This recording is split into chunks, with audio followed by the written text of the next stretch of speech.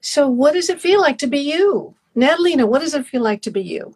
Oh gosh, it's such a good question because I think that the process of revealing to yourself who you are can be a whole adventure and journey. Actually, Ava and I, we were talking about this morning, how you have invited all of us to change things about, when you change things, change everything, and how uncomfortable that can be. However, in the process of changing everything, you generally wind up finding what is actually you. And what does that feel like? Well, when you finally get there, it feels like you're not pretending anymore. It feels Yes. like you're not pushing. It feels like you don't have to perform. It feels like just, I don't know, it can be kind of boring, I guess. All right, that is a great thing. Boring. Is it boring to feel like you? Well, now that is a judgment that you may be having all the time. This concept of feeling like you, the first thing that you would notice, that is what I notice, is your shoulders feel soft. And the word is soft. All of a sudden you feel like you're not trying. And so that is another thing I really want to address here is what makes us want to try. What makes us want to keep going, to work, to be in a certain way. And it's not always this desire to have something, to have that guy and all moving forward and stuff. It's not always wanting to get the last word or control him. Sometimes it's just sheer survival. What if you're in pain or you have a standard kind of a siren thing going on, metabolic, hormones, thyroid, all that stuff that I'm really, really interested in right now, because that stuff can create anxiety. Absolutely. It can create depression. Absolutely. And this is physiology affecting the way you feel and your brain and your emotions. So we want to kind of go in and out of this whole concept of it is your physiology that is really important for you to pay attention to. And I've been a student of this for so long. My own email that went out. I've been a student of this for so long, from physical therapy, exercise, how we move our feet, how the pain goes up through our body and the discomfort and how we adjust, how we tilt our head if our eyes are funny, and then it creates a whole different physiology in our body, which absolutely changes the way our organs function and the way our hormones function, and it can change the way we emotionally feel. That's why it's so important to feel what you feel and start to notice this. I think what I want, hi lady, what I want to really generally cover over the next year here is, and I'm going to get a bunch of doctors and specialists on board for these areas and maybe do some summits or big things, but I want to start here with you guys, is when you walk out, let's say you're walking the dog, you just walk around the block, or you walk from your car to a building you have to go to. What's going on for you?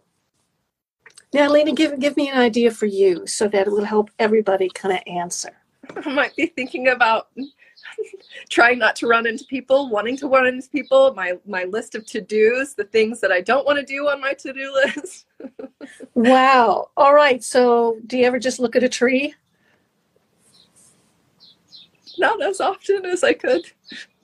All right. So back to the basic then. If Natalina has trouble with this and I have trouble with this, how can any of us hope to get into this space of empty mind, empty thoughts,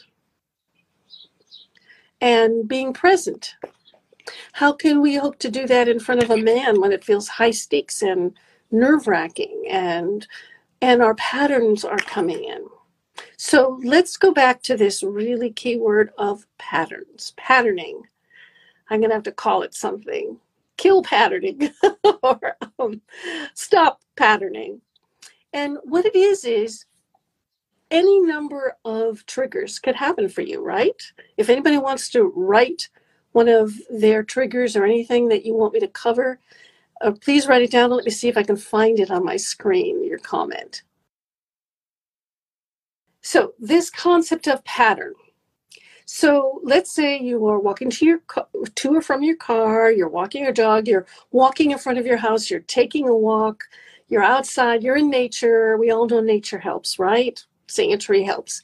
And your pattern is still enacted. In other words, I could take a vacation to Hawaii. I could go to any gorgeous place in the world, and I would still bring me and my patterns, right? The only difference is it works like sex works.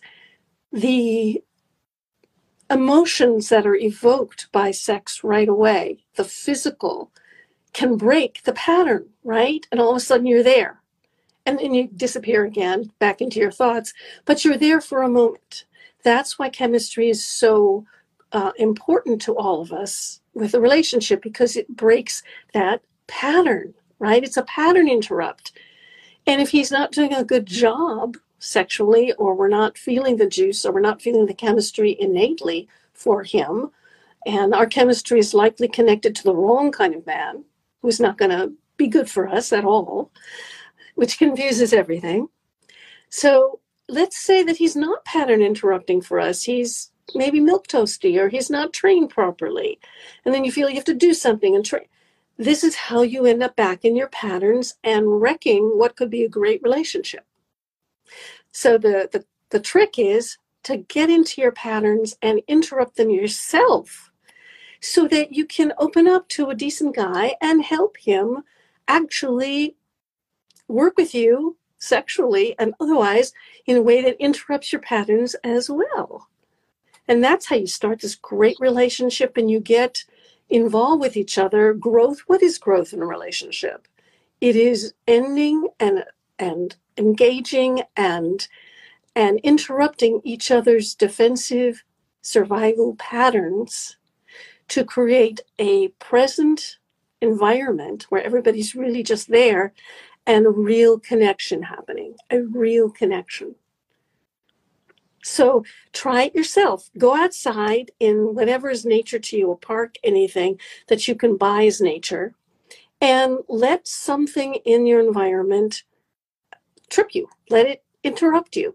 So look at a tree, even get better at that. Look at a leaf. Look at the tiniest thing, a leaf, a little flower popping up. Just stand there, stare at it.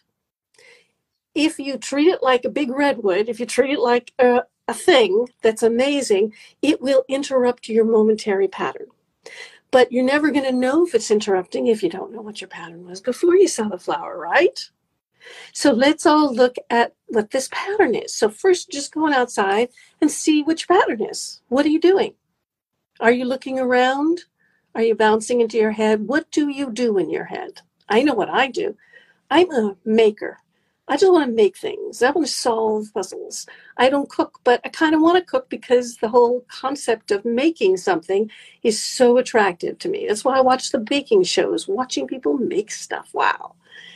So if that's your thing, you might be making stuff up, or thinking about what you'd like to write next, or video next, or who you want to talk to next, or how you'd like that date to go next. That's all making stuff, right?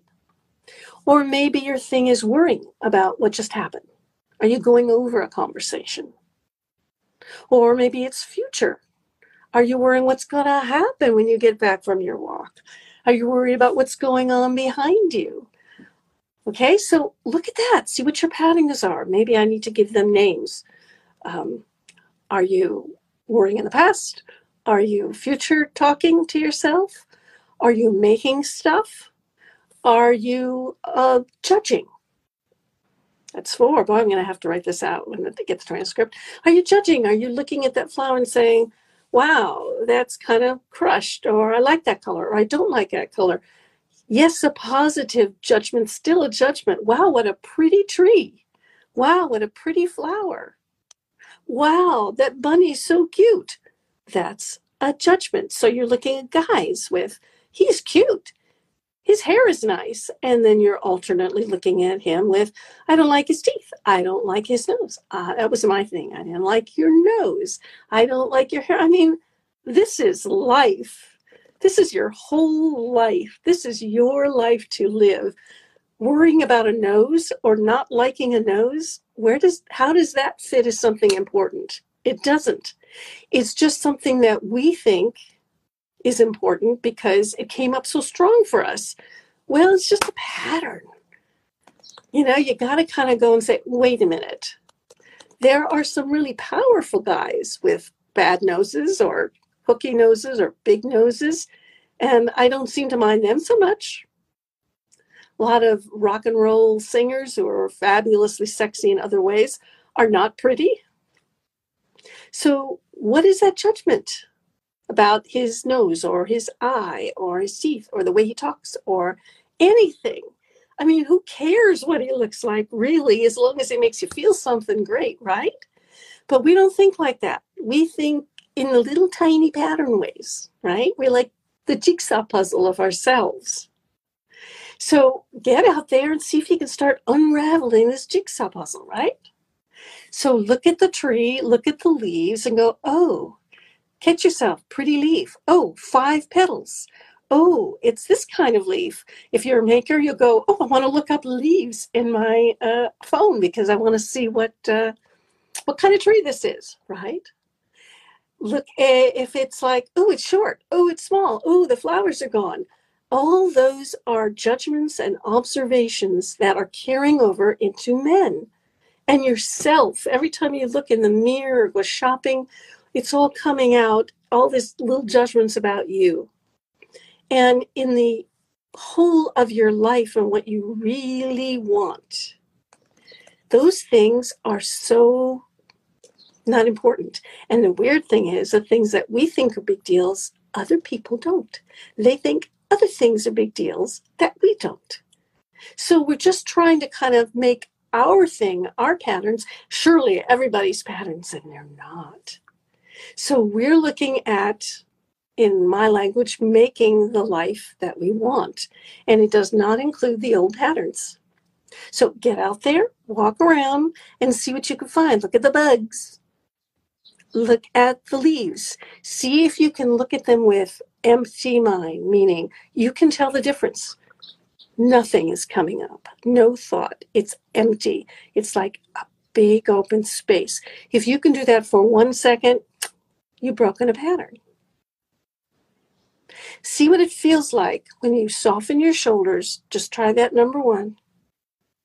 Look at something and catch yourself judging it, catch yourself deciding the color, catch yourself thinking about planting, catch yourself in future, past, making it, judging it, patterning energy, and see if you could just go empty. And the way you can go empty is softening your shoulders, softening your belly, the whole dance position. So I hope that is helpful.